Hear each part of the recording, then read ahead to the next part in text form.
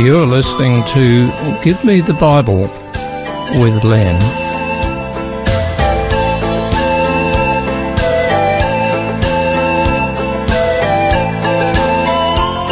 Today's program is entitled The Gift. Hello, my radio friends.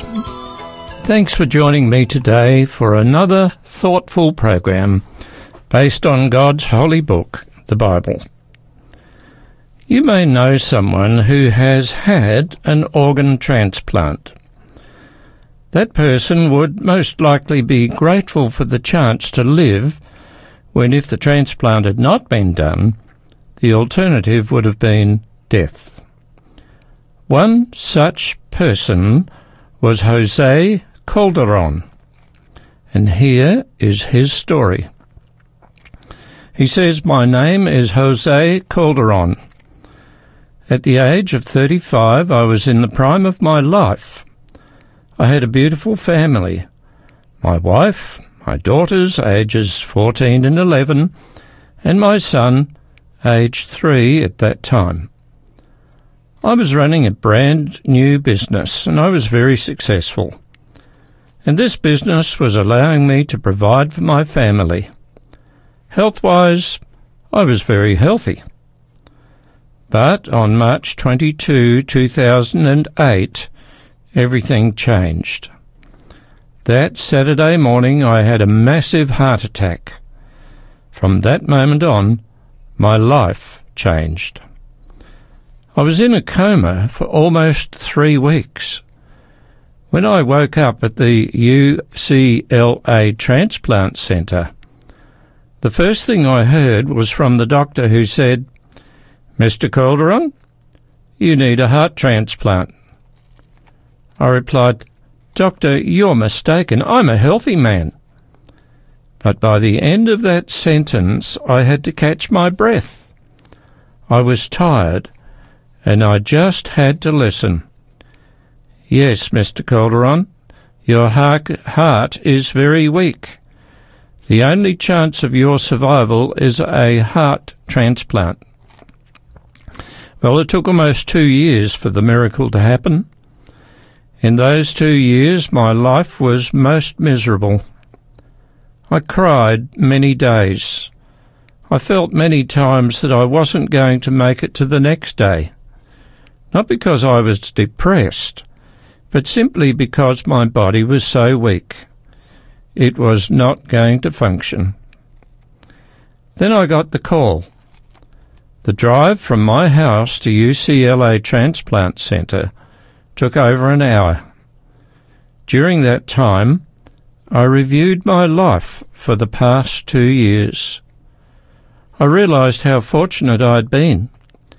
Yes, my health was horrible, but my family, friends, and my community had been there with me the whole time. I looked back, and I saw the way they took care of me, and the compassion in their eyes. They felt my pain and did their best to ease it. I went to the operating room with these thoughts. When I woke up from the transplant, I couldn't believe what had happened. Someone had given me his heart so that I could have a better quality of life. I'm so grateful to that person. I truly believe that God was reflected in the love I received from my family, friends, and doctors.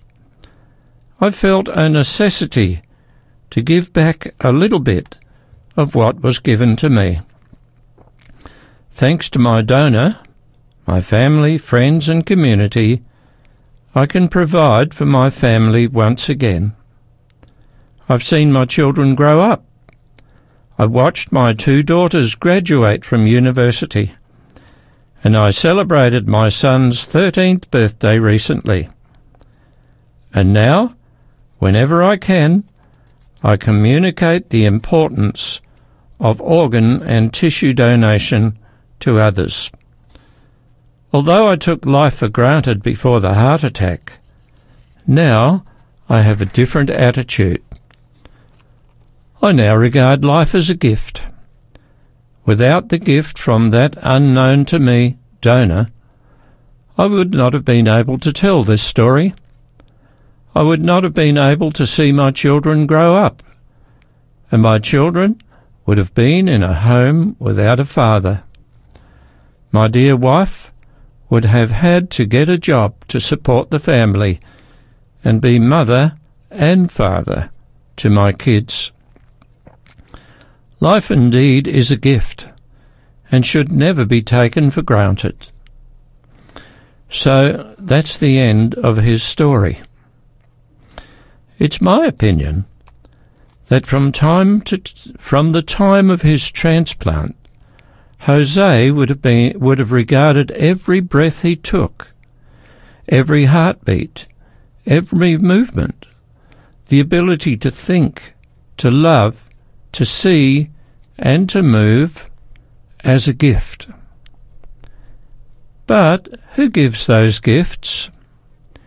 You see, life is a gift of God. We do not intrinsically have life of ourselves. It is given to us by our Creator. It is given so that we may have the opportunity to appreciate the giver of all life, and that, of course, is God. Of course, we've also been given the right of choice to either honour God or dishonour him. But there are consequences of those choices that everyone needs to be aware of. The word gift is used in the Bible as an opposite to wages.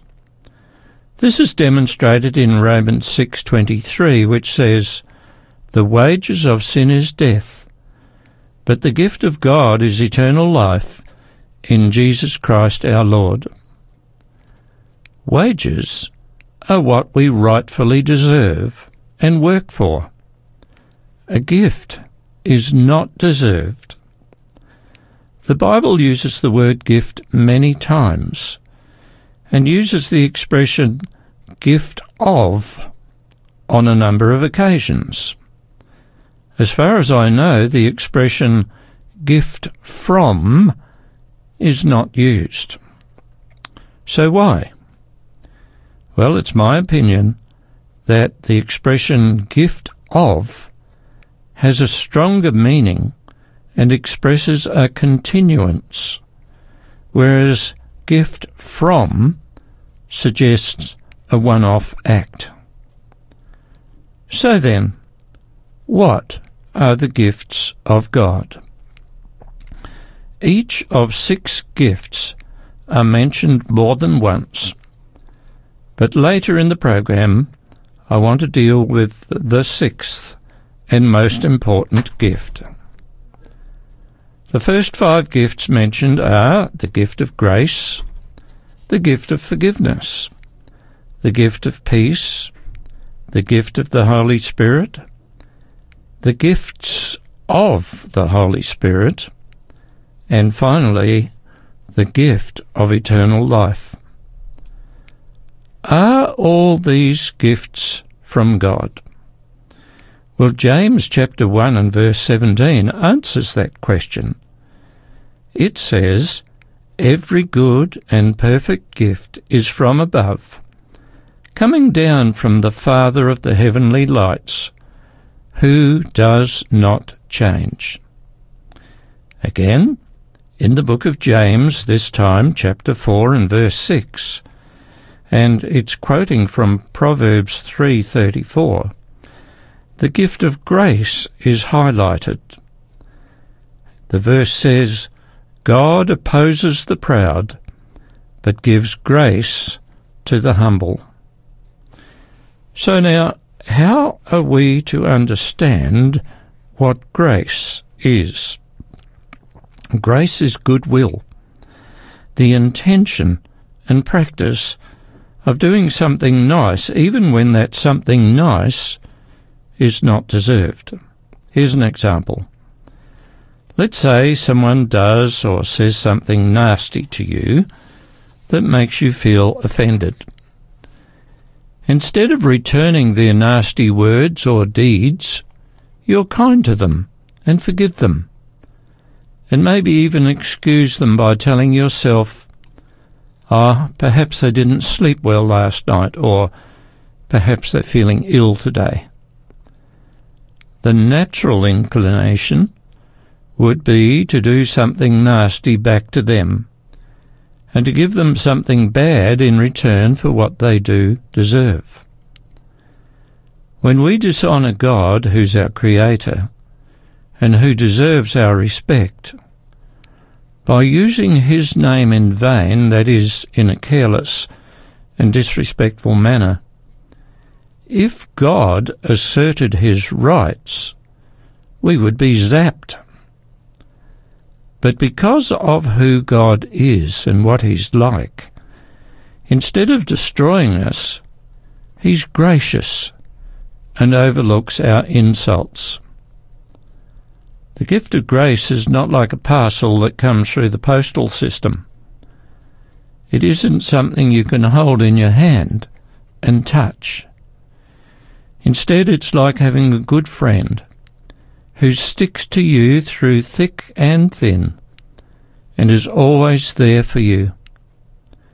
It is like that friend's kindness to you, even when your behaviour is objectionable.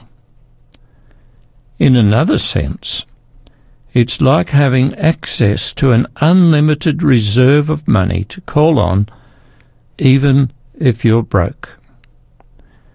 Grace is a characteristic of our loving God.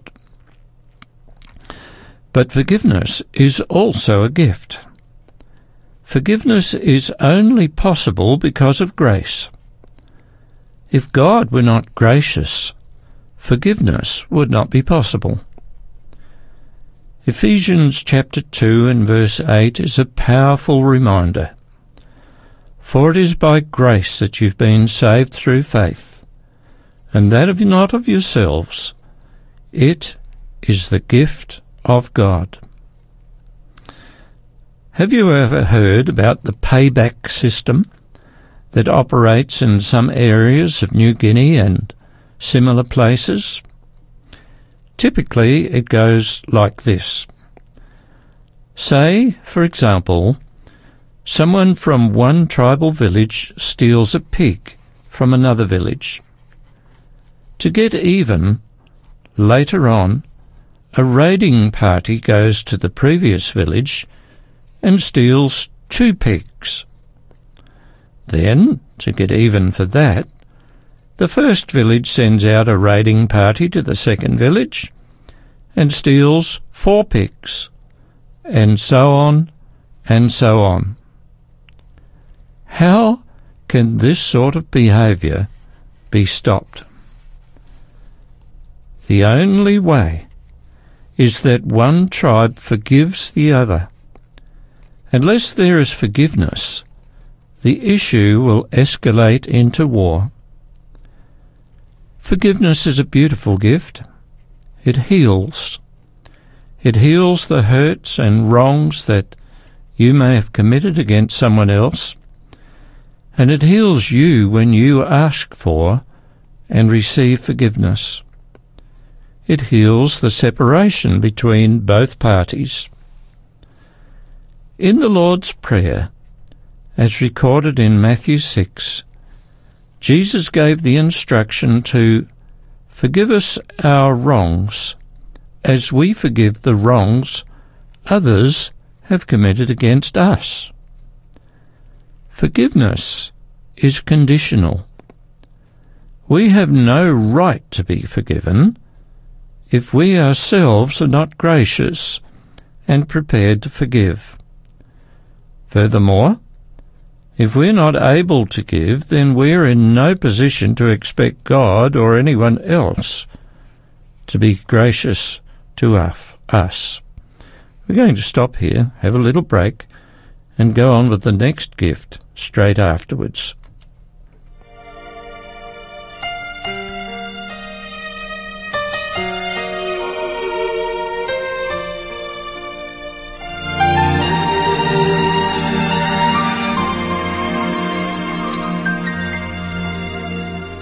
like a babe when it cries for its mother, like a child I was helpless and all alone. Then I met the Master. Now I am one of His own. All things were changed when He found me. A new day broke through all around me. For I met the Master. Now I belong to Him.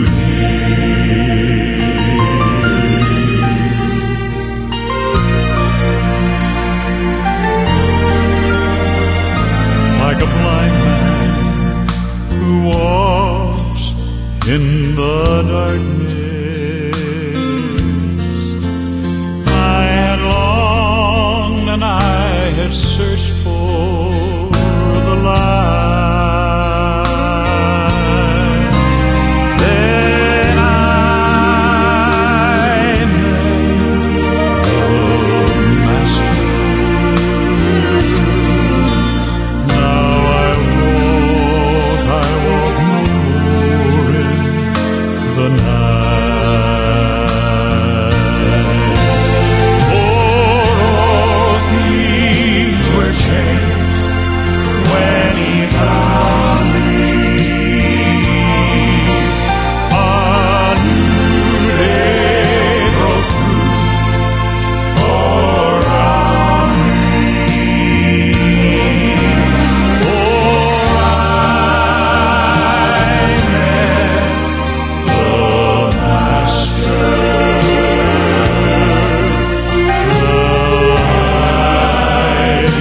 belong to Him. I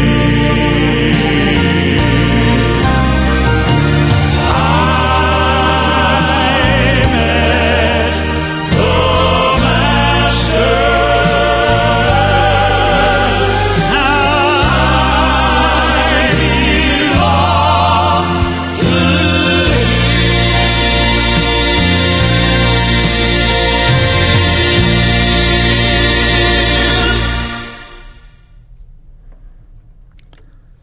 The next gift is the gift of peace. In John 14, verse 27, Jesus said, "Peace I leave with you. My peace I give to you. Not as the world gives do I give to you. Let not your heart be troubled, neither let it be afraid." Now this is a strange yet a beautiful gift. We live in a troubled, hostile world. Yet when we accept Jesus as Lord of our lives, there is an uncanny peace that exists within us, because He is in charge. He keeps His promises, and as long as we're faithful to Him, regardless of what happens, the final outcome will be good. The gift of peace is well demonstrated by what happened during the Dark and Middle Ages, when millions of Protestants were tortured for their faith. Many of them were burnt alive, yet many died singing to the glory of God, praying, and even asking for forgiveness for their persecutors. Earlier, as recorded in John 14, in verse 1, Jesus explained the reason we have peace. He said this, "Let not your hearts be troubled. You believe in God, believe also in me." He then continued by reassuring his followers that they had the assurance of eternal life and of his second coming, when he would collect those who've been faithful to him and take them back with him to heaven. God-given peace is like where a little child trusts its parent. Such a child is not bothered by what will happen in the future, about whether or not it'll be cared for and fed and all that. It has peace because it trusts its parent. So it is with Christians. We have peace because we are able to trust our Lord. And we trust him because we realise that he loves us. And it's as simple as that. The next gift is that of the Holy Spirit. In John 14:15, Jesus is recorded as making this promise. He said, "If you love me, keep my commandments, and I will pray the Father, and he will give you another helper, that he may abide with you forever, the Spirit of truth, who the world cannot receive, because it neither sees him nor knows him. For he dwells with you and will be with you. I will not leave you orphans. I will come to you." You most probably know that after his 3.5 years of public ministry, and after his death and resurrection, Jesus returned to heaven to be with God the Father. But in doing so, Jesus provided for us. He sent God the Holy Spirit to guide us and comfort us, and to keep us from losing hope. The Holy Spirit helps in shaping our lives. He convicts our consciences when we're likely to do wrong. And as I suspect in my own life, he has helped me make decisions that keep me committed to God. The Holy Spirit is not given for us to command, to use for our own gain. We must not expect that he's like some magic genie who will carry out our every whim. But he does give us direction and power when needed to carry out the Lord's will. With the Holy Spirit in us, we can expect spiritual growth. Galatians 5:22 speaks about the fruits of the Spirit. They are love, joy, peace, long-suffering, kindness, goodness, faithfulness, gentleness, and self-control. All of these are God-like characteristics. But there are times when God gives his people special abilities they do not naturally have.